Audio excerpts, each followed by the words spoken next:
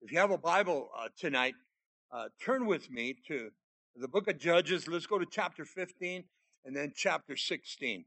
Samson, the Philistines, and the woman Delilah. That's what we're going to look at here tonight. Now, we know that Samson's been born, obviously. There was this period last week. His mom and even his dad, they were just frustrated because no children. And remember, we spoke about the Hebrew mom. She very important to her to have children, and so we know that Manoah uh, was also just supportive of her. You don't find her name, Samson's mom, but I looked it up in some of the historical writings, and I'm going to give it to you. Most likely, I'm going to mispronounce it. I'm going to spell it for you. Her name is Htzleponi, and so you can pronounce it on your own. Her name means shade upon me. Remember that she's without child. The angel of the Lord, the angel of God appeared to her and said she was to raise a child and to call him Samson. Uh, he would to be raised as a Nazarite. If you didn't take the note last week, in Numbers chapter 6, the strict order of a Nazarite vow. And he takes this vow. The parents do for him. But obviously, he begins to waver and he begins to go off. And yet, God calls him back and uses him. But it took for him to lose his eyesight. And so, we believe that John the Baptist was also a Nazarite. And there were many other of those in the New Testament and the Old Testament. Very strict. Go back and study that. And so, let's begin here in Judges chapter 15. And the caption in my Bible here says, Samson defeats the Philistines. Now, he's going to get very angry here. The wife that he wanted, he discarded her, but now he comes for her. And remember that he paid a dowry for her. But dad had another purpose and another reason. And so Judges 15, look at verse 1. After a while, in the time of the wheat harvest, it happened that Samson visited his wife with a young goat. And he said, let me go into my wife, into her room, into her chamber, some of you might have in your translations. But her father would not permit it for him to go in. Now remember, Samson is angry because last week we know that his wife revealed the riddle. There was this riddle concerning the lion and the honey, and the riddle was exposed when they went to Samson's wife to be, and so we found that in Judges chapter 14, verse 18. Some of you really like this. If you had not plowed with my heifer, and that's the wife to be, you would not have solved the riddle. And the riddle, what he had to do is pay 30 garments, 2 pieces each, and it left him very angry. And so now he comes back and he wants to regroup with his wife, but dad's not allowing it. Look at verse 3. Her father said, or verse 2, her father said, I really thought that you thoroughly hated her. Therefore, I gave her to your companion. Is not her younger sister better than she? Please take her instead. And so listen to the offer from dad now. But Samson said to them, the time I shall be blameless regarding the Philistines if I harm them. He's angry. Or let's go another issue. Yes, he's angry, but is it a pride thing? And I think we need to be careful with that. Not just the men, but the women also. Pride can so easily set in. And you're going to see that in this man. Because he knew he was a Nazarite, and he knew that the vows were given to him. And he also knows that God's given him strength. And so he takes advantage of that. That's what I see. Now, let's continue here. In verse 4, then Samson went and he caught 300 foxes. Some of your translations might say jackals. And he took torches, turned the foxes tail to tail, and he put a torch between each pair of the tails. Now we know that Samson's a strong man. We know that obviously he's quick. He's a clever hunter. But in order to get 300 foxes or 300 jackals, I believe he had to have help. Either way, I want you to see what he's going to do here. He's angry and he's going to light the tails of these guys. And, well, there's going to be a torch in between there. Let's not say he's lighting the jackals and the foxes. Now, some of you that are old enough, back in the day, and now I didn't do it, okay, so don't blame me. But they used to take a string, tie it on a cat, and then I never put. We actually put firecrackers, and it was fun to watch the poor cat run crazy. Now, don't be telling the PETA people because they'll be coming after me. But I want you to see the picture of this. Because in verse 5 it says, when he had set the torches on fire, he let the foxes go into the standing grain of the Philistines, and he burned up both the stalks and the standing grain, and he says, as well as the vineyards and the olive groves. Now, 300 of these guys tied together, running amok because of the fire behind them. Can you imagine everything's burning up? And the Philistines are not going to be happy about this. Notice verse 6, when the Philistines said, who has done this? And they answered, Samson, the son-in-law of the Timnite. Remember that the dad was from the city of Timnah, because he had taken his wife and given it to his companion. And so the Philistines came up and they burned her and her father with fire. This is just the cruelty that they did in the times of the Old Testament. And remember, these are heathens, these are Philistines. But they're getting back to Samson. In verse 7, Samson said to them, since you would do a thing like this, I will surely take revenge on you, and after that, I will cease. I mean, he told them upright, I'm going to judge you because of what you've done. And notice how he attacks them. And so he attacked them hip and thigh with a great slaughter. Then he went down and he dwelt in the cliff of the rock of Etam. This cliff, this hip and thigh, I mean, he did a number on them. That's what it's saying. He went after the jugular vein, if you may. In verse 9 it says, now the Philistines went up, encamped in Judah, and deployed themselves against Lehi. Now, Lehi was the hill country of Judah. And I want you to see the name because he's going to use a jawbone. And that's exactly what Lehi means in the Hebrew. It means a jawbone. And the men of Judah said in verse 10, why have you come up against us? So they answered, we have come up to arrest Samson, to do to him as he has done to us. And so an eye for an eye, a tooth for a tooth.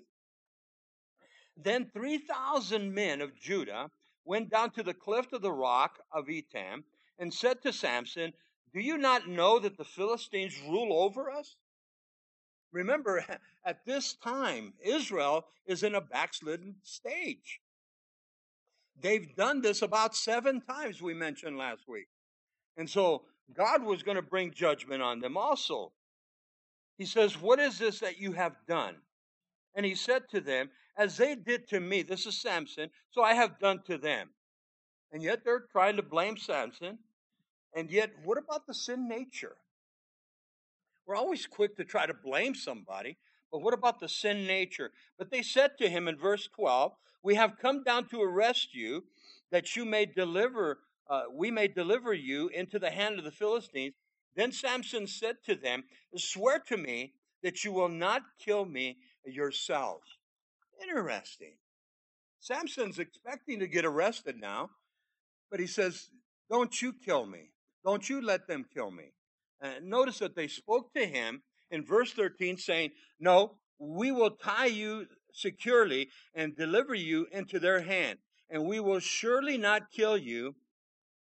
And they bound him with 2 strong ropes, and they brought him up from the rock. Now, when I first read this, we know he's going to be breaking the bands of anything that she tries later.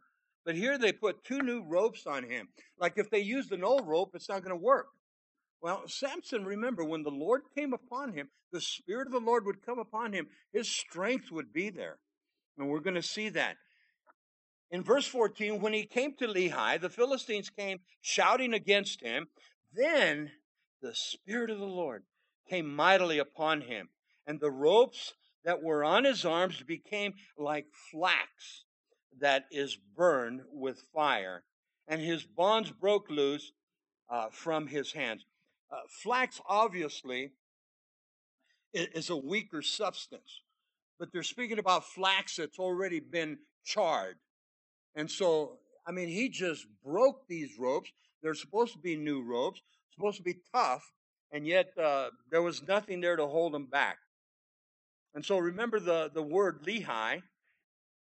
In verse 15, he found a fresh jawbone of a donkey. He reached out his hand and he took it and he killed 1,000 men with it. Now, he's angry. He is frustrated. He's angry, but also his pride has been touched. And he doesn't like that. And so he's going to get his revenge one way or the other. And so it's amazing to me how God allows these things, but he has a purpose. He has a reason. And he's going to take away Samson's strength later, but then he gives it back. That's the grace of God. Notice now, verse 16, then Samson said, with the jawbone of a donkey, heaps upon heaps, with the jawbone of a donkey, I have slain 1,000 men. And so it was when he had finished speaking that he threw the jawbone from his hand, and he called that place Ramath Lehi. The meaning is the high place of the area of the jawbone. And so there was a great victory there. And again, Samson meant business.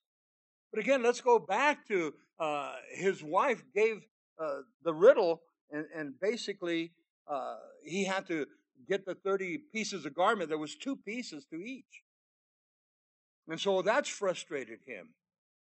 But they came and they threatened his wife. And now he comes back for her, and dad says, no, but you can have the younger daughter. And so he is so frustrated, and then he takes it out on these 1,000 guys. Notice verse 18. Then he became very thirsty after wiping out 1,000 guys, obviously. And so he cried out to the Lord, and he said, you have given this great deliverance by the hand of your servant. And now shall I die of thirst and fall into the hand of the uncircumcised? That's speaking about the Philistines. As I came to this passage, I thought about Samson. The Spirit of the Lord has come upon him. God has given him the victory. But how quick, and I put myself in that same place. God does a work in our lives. God does a miracle, a sign, a wonder. And then, we don't think he can do it again. He's thirsty. Why isn't he trusting God? Obviously, God gave him the strength. And he took a jawbone of a donkey and destroyed 1,000 men. I want you to mark the proverb. You all know it. In Proverbs chapter 3, verses 5 and 6, the proverb says, trust in the Lord with all your heart. Lean not upon your own understanding, but in all thy ways acknowledge him, and he's going to direct your path. I can honestly say after all the years of ministry, all the years in being in Christ, you're going to come up to that place where you're going to say, well, Lord, what are you doing? And that trust isn't there for that moment, for that time, for that space. And you get back into the Word. And maybe this proverb comes up to you. Okay, Lord, I'm going to trust you. There's no water. I am very thirsty. And yet God understands it. And God takes it, he takes it to Samson. He's going to bring forth the water. The same situation happened with Moses and the children of Israel. God had constantly provided for them. If God provided for you last week, you don't think he's going to provide for you this week? But we're so quick to forget. And then fear can so easily set in. Am I going to die here? That's what Samson been saying. He's very thirsty. So in verse 19, God heard his cry. And so God split the hollow place that is in Lehi, and water came forth, and he drank it, and his spirit returned.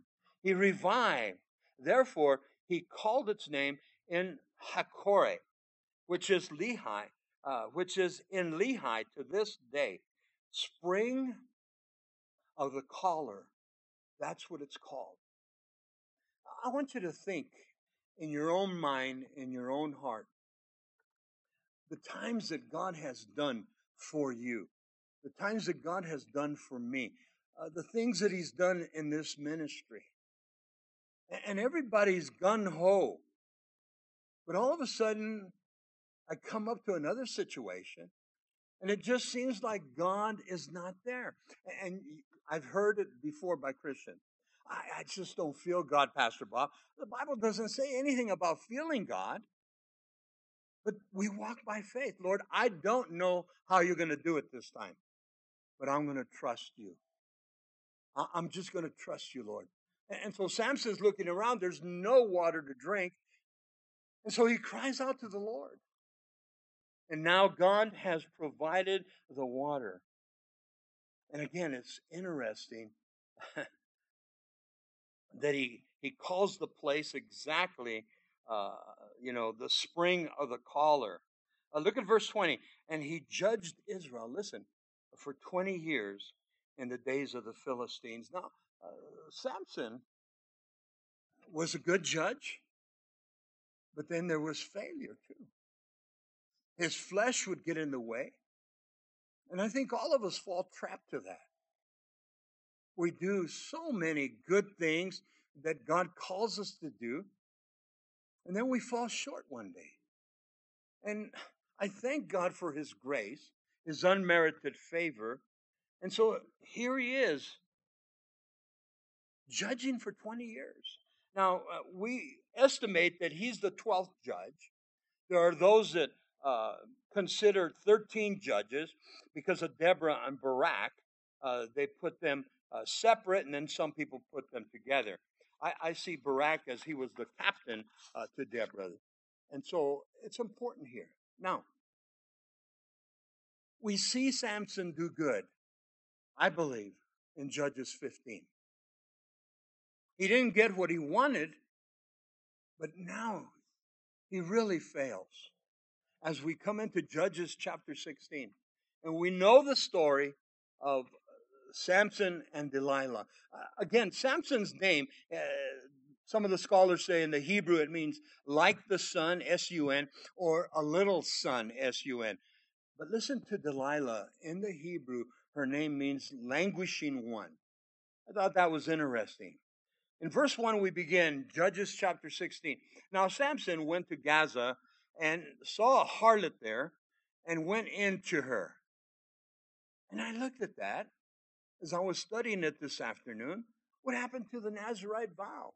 What happened to Numbers chapter 6, where your mom took that vow for you? Since you were a child, no razor shall go to his head. And he wasn't even supposed to have any kind of wine, not even raisins or grapes. Interesting. Now, the Nazirite vow, it meant to be separated from the things of the world and consecrated to God. Basically, that's what the Lord calls us to be.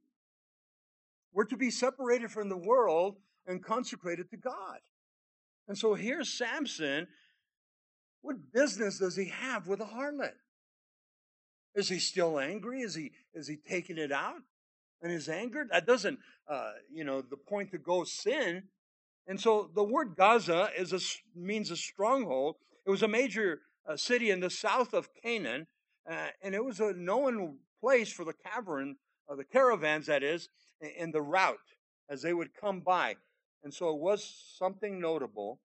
And so in verse 2, when the Gazites were told, Samson has come here, they surrounded the place, and they lay in wait for him all night at the gate of the city.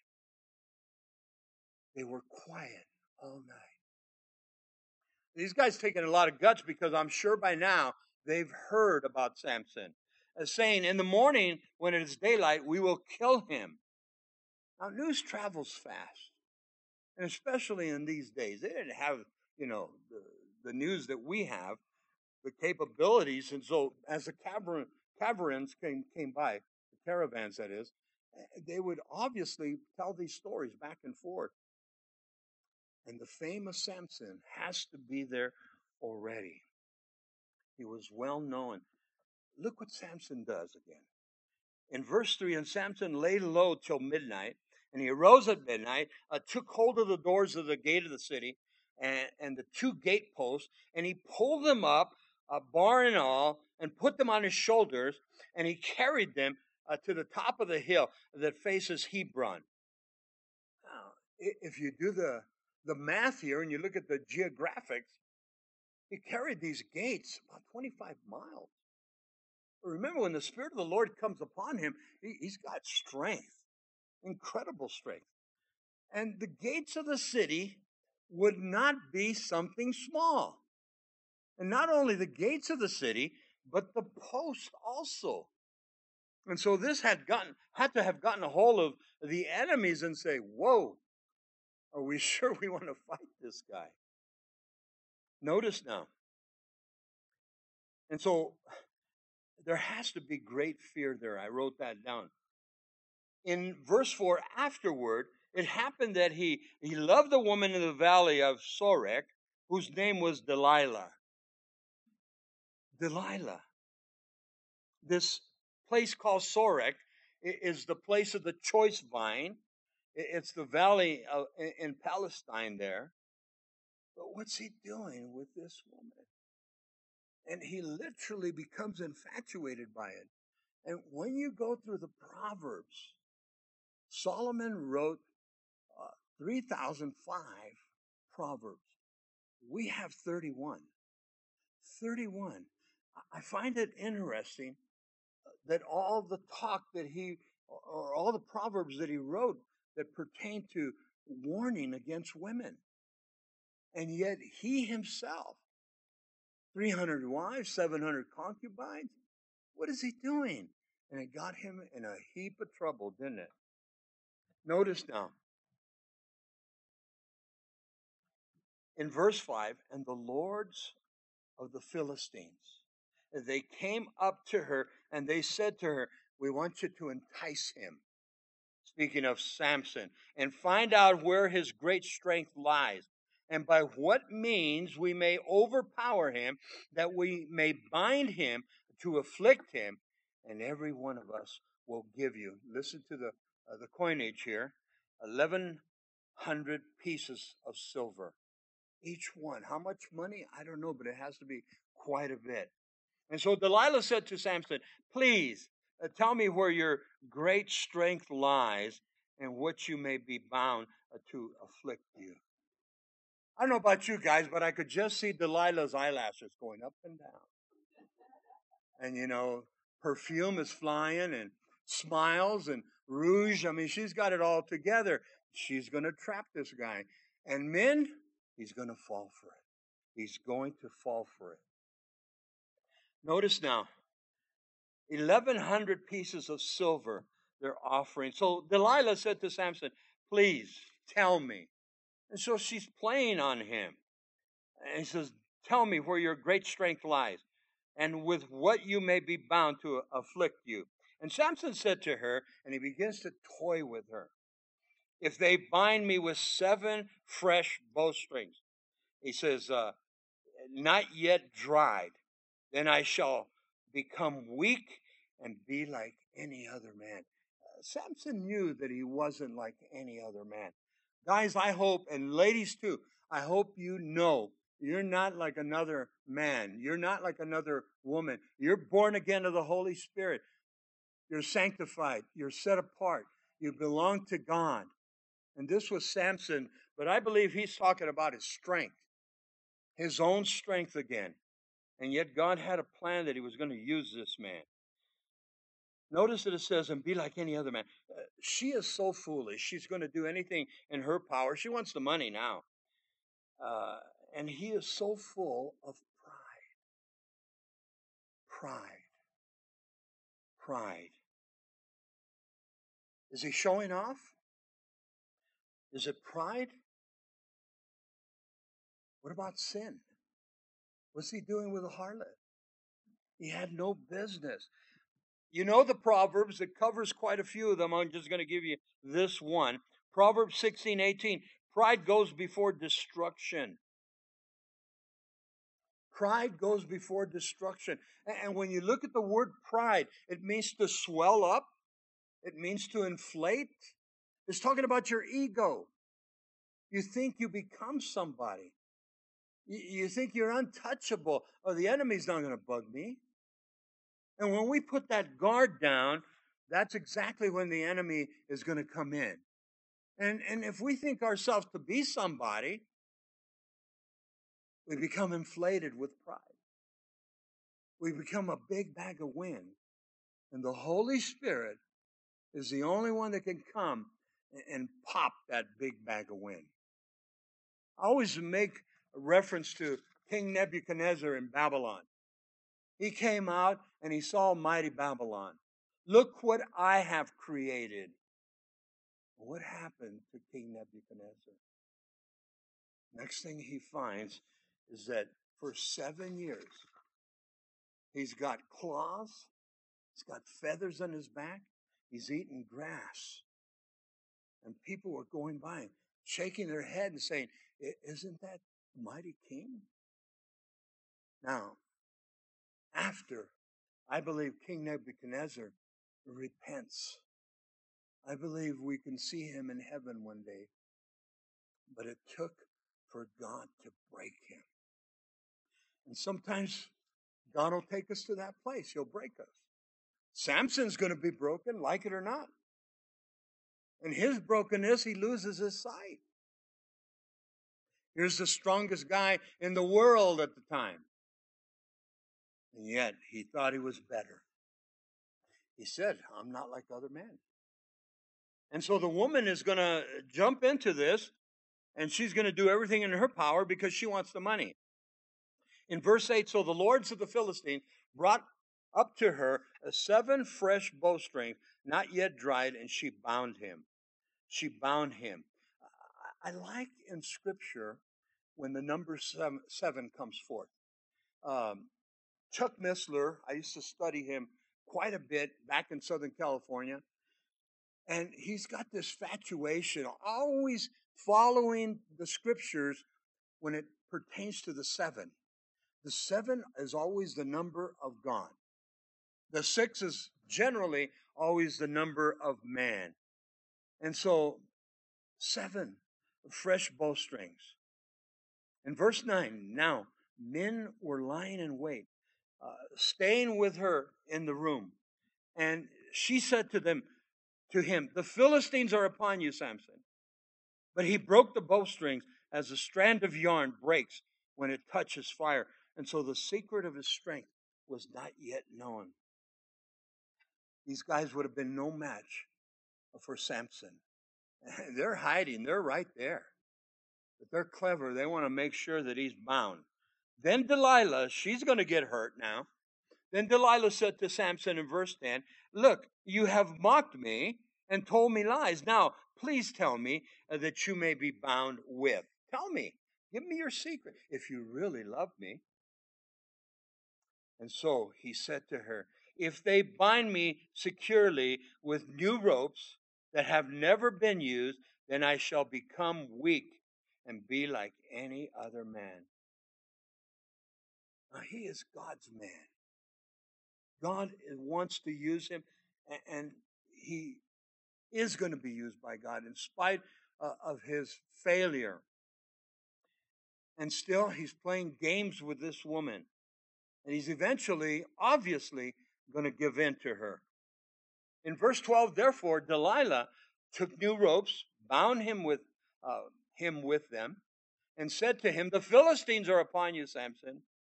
And now, men were lying in wait, staying in the room, but he broke them off his arms like thread.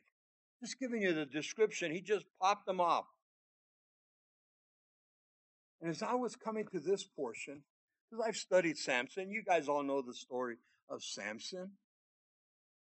He was taking advantage, listen, of the gift that God had given him. And I want to share this with you. Never take advantage of the gift that God has given you. Sometimes when guys are in the world and they're good salesmanship and they win all these awards and they're very good at manipulation and such, and then they come to saving grace and they come into the church and they go back to that same gift that they had that was part of the world. I remember the day when I heard one of Pastor Chuck's studies, and he was talking about salvation, and then he said, "For the life of me, I don't know how a politician is going to get to heaven." And obviously, in the size church that they have, there had to have been politicians there. And then he said after that, and I definitely don't understand how a used car salesman is going to get to heaven. And what was he saying? Because a politician's a liar. And likewise, the used car salesman. Is this car any good? Oh, it was an old lady that brought it in. She drove it once a week.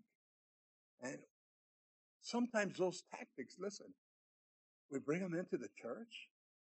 It should not be so. It should not be so. And so, was it for his glory or was it for the glory of God? And church, whatever you do, whatever gift God has given you, use it for the glory of God. Use it for the glory of God. And Samson, I think, was manipulating now. He's toying with the harlot, and she's falling trap to it. Look at verse 13 now. Delilah said to Samson, "Until now, you have mocked me and told me lies. Tell me what you may be bound with." And he said to her, "If you weave the 7 locks of my head into a web of the loom." And so remember, in Numbers chapter 6, no razor would touch his head. So he had a good head of hair. And so she begins to, do the things that the women do with the hair and turning it around. And Samson's becoming the fool here. He's taken advantage of, but he's also toying with her. He thinks nothing's ever going to happen. Nothing's ever going to come about it. He has no idea that she's in it for the personal gain. Look at verse 14. So she wove it tightly with the batten of the loom and said to him, "The Philistines are upon you, Samson." But he woke from his sleep and he pulled out the batten and the web from the loom. Now, I find it interesting also, this guy's a heavy sleeper. She's working on his head, all his hair, and he's just sleeping away. In verse 15, then she said to him, "How can you say, 'I love you'?" Boy, she's putting it on thick. "How can you say, 'I love you,' when your heart is not with me? You have mocked me these 3 times and have not told me where your great strength lies." And it came to pass. It came to pass when she pestered him daily with her words and pressed him so that his soul was vexed to death. Listen to the word vexed. He was cut down as wheat in the harvest. That's the term there. Samson became a traitor to himself. But most of all, listen to this, a traitor to God. A traitor to God. When you sin, you obviously sin against God. Listen to what one commentary said here. I really enjoyed it. May we adapt the sensible observation, the weakness of Samson's heart, and the whole of this history is yet more astonishing than the strength of his body. God could care less of his supernatural strength. Who gave it to him? God did. But in a sense, he's mocking God now. In a sense, he's mocking God. And yet God should have taken him out. But you have to love. You have to love the patience of God. I mean, he called him from his mother's womb. You have to love that God knows that Samson's going to come back to him. And I think it's the same with us. I know each one of us at one time or another, we will fail God. And the worst thing that we can do is run from God. We need to run to God. And so many times we see people leave the fellowship, and then we hear they're not going to church. And then we try to call them back, try to encourage them. And bottom line, well, I'm embarrassed now. Why do you care what people are going to say? You should care what God's going to say. Imagine standing before Judgment Day and God says, what do you say for yourself? Well, I was embarrassed to go back. That's not going to hold up water. God calls us to the place of repentance. And so this woman kept on. And then finally, Samson begins to give in. In verse 17, that he told her all his heart and said to her, no razor has ever come upon my head, for I have been a Nazarite to God from my mother's womb. Listen, he was a Nazarite to God. He even shares that. From my mother's womb, if I am shaven, then my strength will leave me, and I shall become weak and be like any other man. How many times has he said that? He knows that. If any one of us ever leaves Christ, then we're going to become just like any other man. You're going to become just like any other woman. You have to serve the Lord through thick and thin. Trials are going to come our way, like it or not. We're not going to be able to shake them. But we need to trust God. Notice that he's become such a fool. And again, he's become entrapped by this woman. In verse 18, when Delilah saw that he had told her all his heart, she sent and called for the lords of the Philistines, and she said, come up once more, for he has told me all his heart. So it's serious now. She could see it. He was ready, and he gave her everything. And so the lords of the Philistines came up to her and brought the money in their hand. They're ready. Then she lulled him to sleep on her knees and called for a man and had him shave off the 7 locks of his head. And then she began to torment him, and his strength left him. I had to ask this question for myself. Did she drug him with something that he fell asleep on her knees? Or did God allow this? Okay, Samson, this what you want? I'm going to give it to you. I'm going to give it to you. I mean, somebody came in and cut off the locks on his head. 7 of them. I'm thinking he should have woke up. But he is in her trance? I don't think so. Oh, she's taken over him, but the devil has got him. And now he's going to come against God because of what he's doing. Her objective, it's all about the money. Notice, they brought the money to her. In verse 20, and she said, the Philistines are upon you, Samson. And so he awoke from his sleep and said, I will go out as before at other times and shake myself free. But he did not know that the Lord had departed from him. Mark that down. It wasn't about his strength. It wasn't about the locks. It wasn't about the Nazarite vow. And yet that was a vow that was genuine. It's about God. Whatever ability you have. I love when our worship team comes up here and you guys can sing and play the instruments, that's not my call. I can't. If I got a hold of those drums or one of the guitars, you guys will all leave. But this is what God's called me to do, and to minister and to preach and to teach. And it's important to me, and I'm not going to take advantage of it. I'm going to do what God wants me to do. I hope and pray you want to do what God wants you to do. Notice that it says here, but he did not know that the Lord had departed from him. It's not the hair, but that the Lord departed from him. I want you to mark the word Ichabod. There's a beautiful study, if you've never done it. Go back on your own tonight. In 1 Samuel chapter 4, there's the story of the Ark of the Covenant being captured by the Philistines. And we know that Eli's two sons, Hophni and Phinehas, were killed in the battle. They came to tell Eli the priest.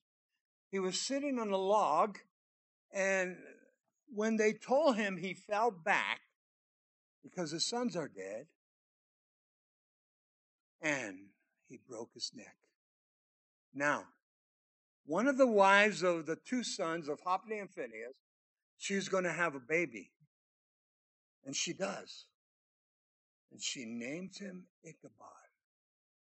The glory of the Lord has departed.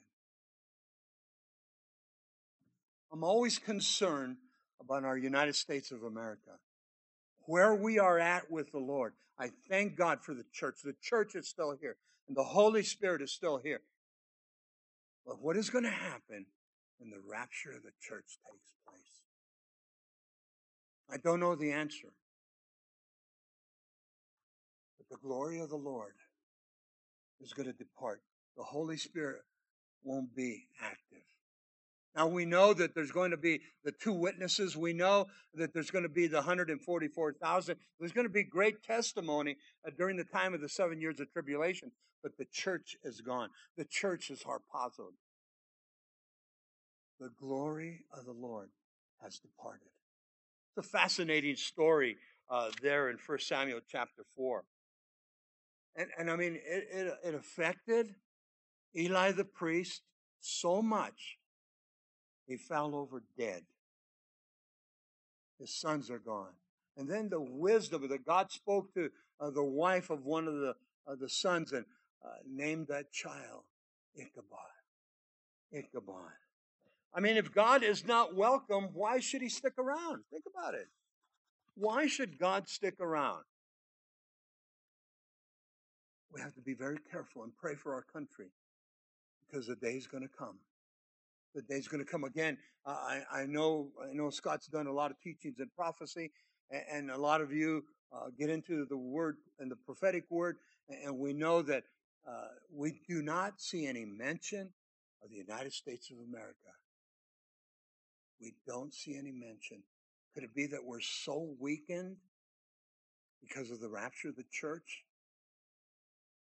and a lot of key people that are gone?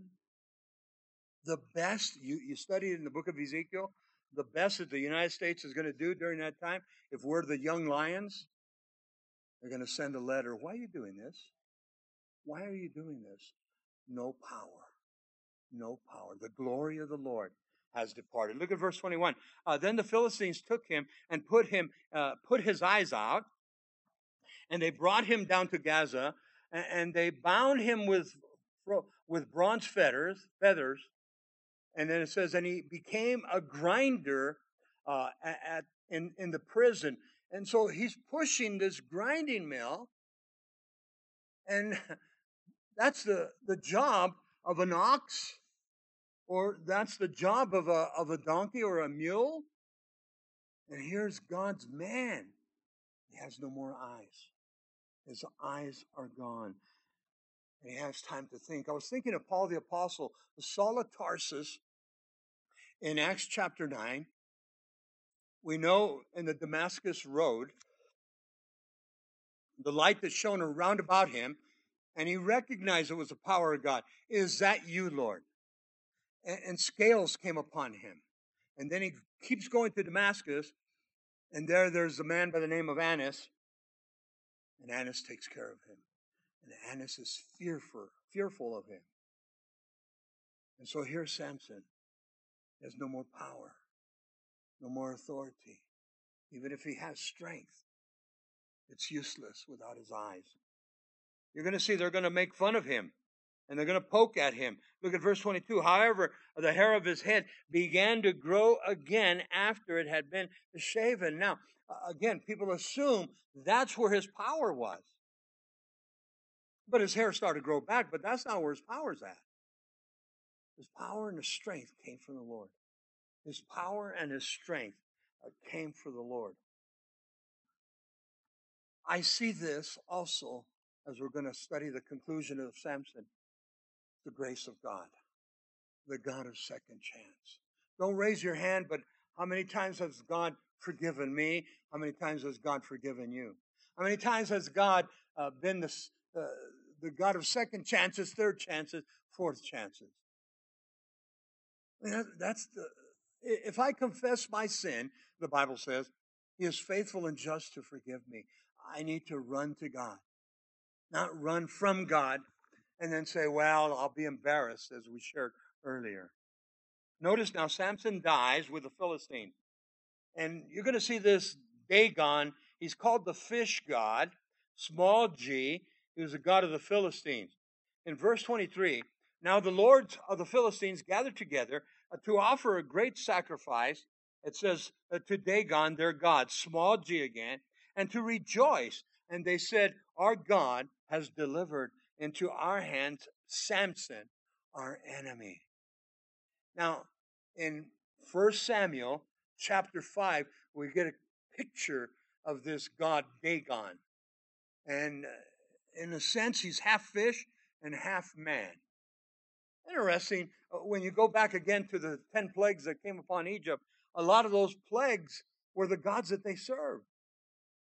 God says, you want your gods? I'll give you multiple of them. And so here they're worshiping Dagon. When the people saw him, verse 24, they praised their God, again, small g, for they said, our God has delivered into our hands our enemy and the destroyer of our land. Speaking of Samson, right? And the one who multiplied our dead. Vengeance. That's what they want. So it happened when their hearts were merry, listen, and that they said, call for Samson now, and that he may perform for us. So they called for Samson from the prison, and he performed for them. And they stationed him between the pillars. Now, I have to ask, is this a coincidence? Or is this a divine appointment? God has a purpose and a plan in your life, in my life, and here in the life of Samson. Samson's blown it big time. His eyes are gone now. His hair's growing back. But that's not where his strength came. Now they're going to make sport of him. You know, we don't know what he did. But if you've seen any of the movies, they had a bunch of these little people. They were poking him and all this and making fun of him. But coincidence or divine appointment, they put him between the two pillars of this stadium, this place. And God's going to give him back his strength. Now, also, I was looking at this, and they kept praising their God, small g.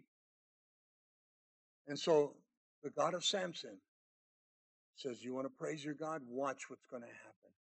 Watch what's going to happen. And so verse 26, then Samson said to the lad who held him by the hand, let me feel the pillars which support the temple so that I can lean on them. Now the temple was full of men and women. All the lords of the Philistines were there, about 3,000 men and women on the roof, watching while Samson performed. They mocked him. They ridiculed him.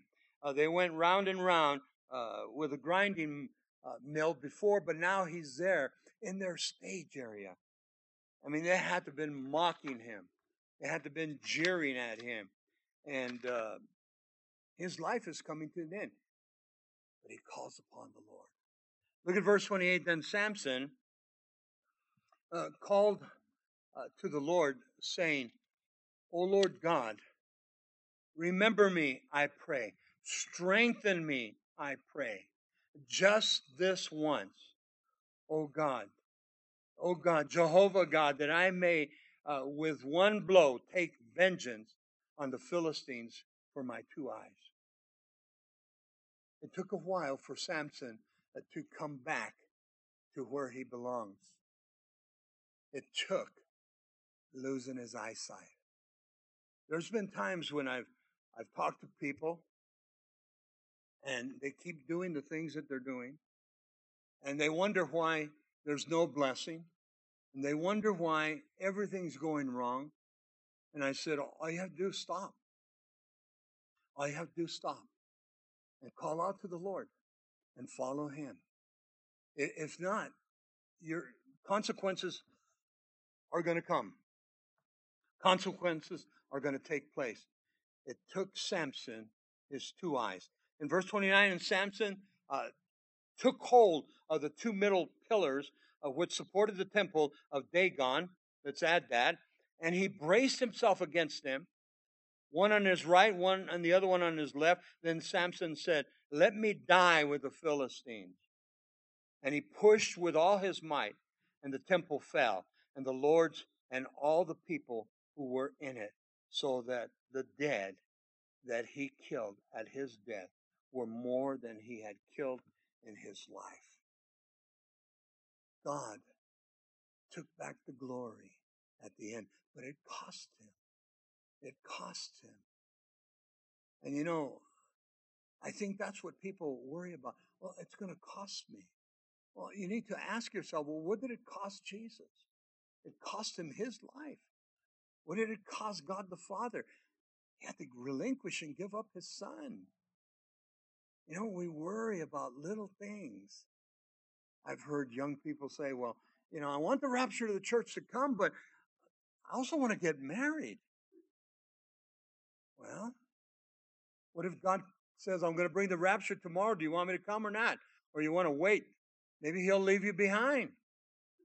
Got to be careful. You got to be careful.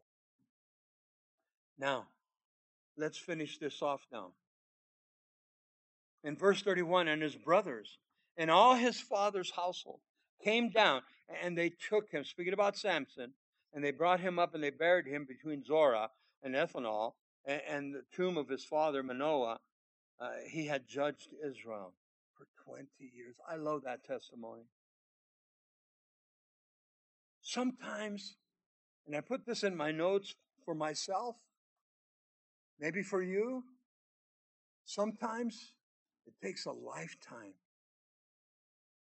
It takes a lifetime for us to finally figure out what God really has for me, what God really has for you. How many times, especially when we're going through what we're going through, whatever it is, and everybody's trial is just as hard as anybody else's. Well, you don't know what I'm going through. Well, you don't know what I'm going through.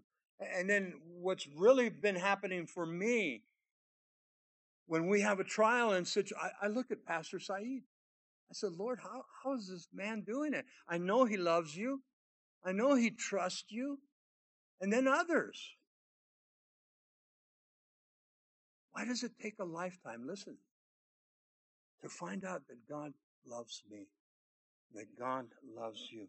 Samson had to be brought down. God took down his pride. His faith is shattered. He's weak. He's stubborn, but he cries out to God.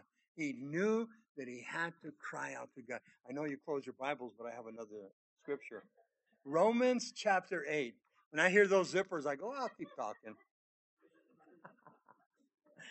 Romans chapter 8, you know, when we talk about the flesh nature, and this was Samson, Romans chapter 8, verses 1 through 11, free from indwelling sin. And you go to Romans chapter 7, and he's talking about the law, the law, the law. And now, you know, it's not about the law, it's about the grace of God. It's about his grace and his love and his mercy, the things that he cares for us. I'm just going to read through it real quick. In Romans chapter 8, look at verse 1 there.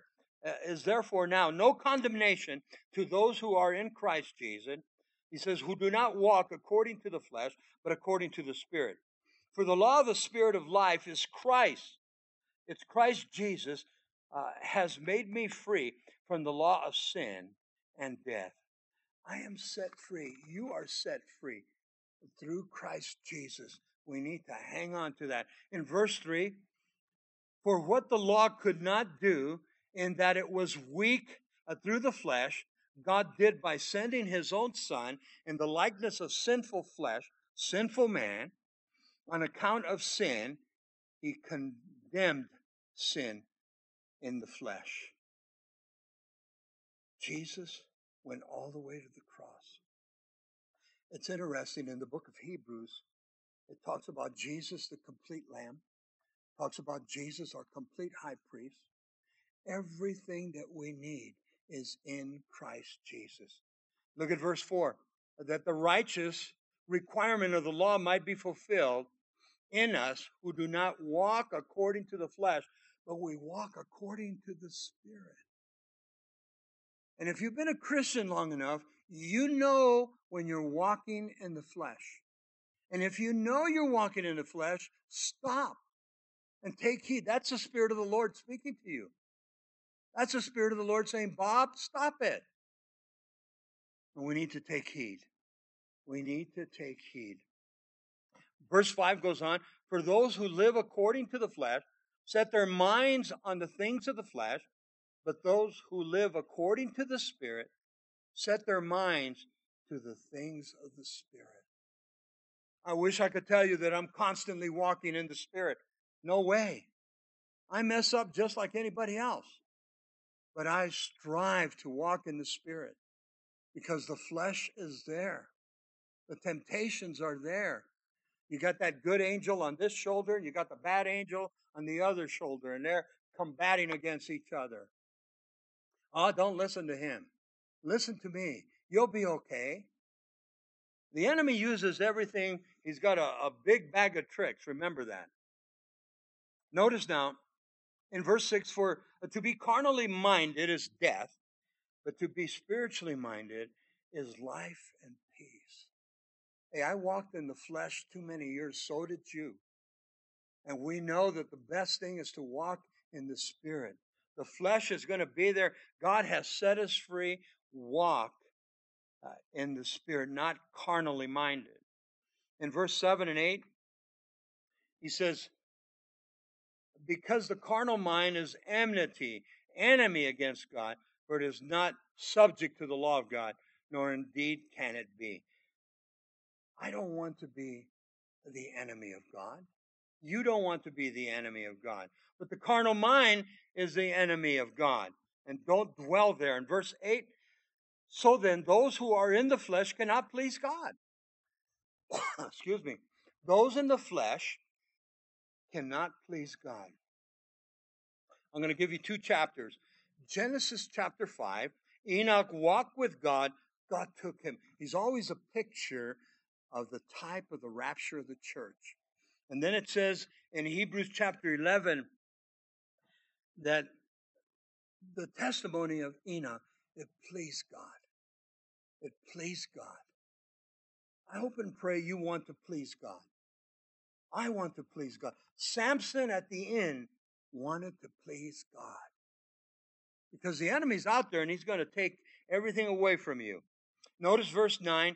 He says, but you are not in the flesh, but you are in the Spirit. If indeed the Spirit of God dwells in you. Now, if anyone does not have the Spirit of Christ, he is not his. He is not his. And I got to share this with you. If and when you do sin, if and when you do falter, if and when you go astray, and the conviction is so strong, the Spirit of the Lord hasn't left you. And don't listen to the enemy. Oh, God's abandoned you. No, he hasn't. What's the promise of God? I'll never leave you nor forsake you. And so I love what he's doing here at the conclusion. Notice verse 10. And if Christ is in you, the body is dead because of sin, but the Spirit is life, becomes of righteousness. And right living with God is the best way to translate righteousness. In verse 11, the conclusion, but if the Spirit of him who raised Jesus from the dead, dwells in you, who has raised Christ from the dead, will also give him life to your mortal bodies through the Spirit who dwells in you. God has set you free.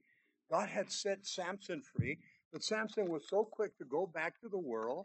He was enticed by the woman, and he felt trapped to her. God gave him every opportunity.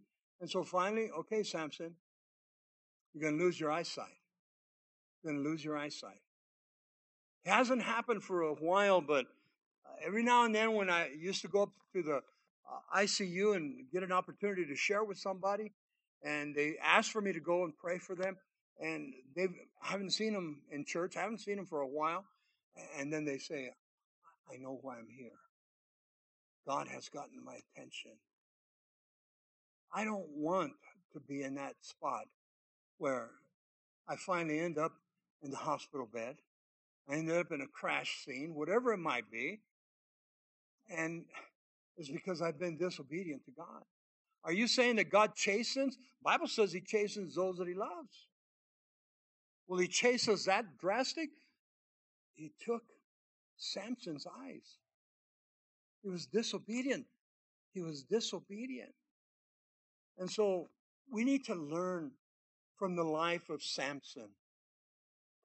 And we need to be obedient to what we just read in Romans. There's so much there. I just wanted to read through it real quick. It's not about the law. We are saved by grace through faith in Christ. And we need to learn to walk in the Spirit. You say, Pastor Bob, it's hard. I never said it would be easy.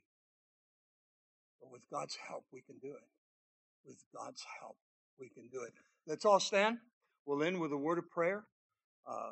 Father, in the precious name of Jesus, we humbly come before you, Lord, and we pray that you would speak to our hearts, Lord, as those that will get the CD later, and when it finally gets on the radio also, Lord, and those listening in live stream, that you would just speak to our hearts. If any of us are struggling in that area of the flesh and listening to the voice of the flesh as Samson did, Lord, that we would repent and that we would get back into the fellowship.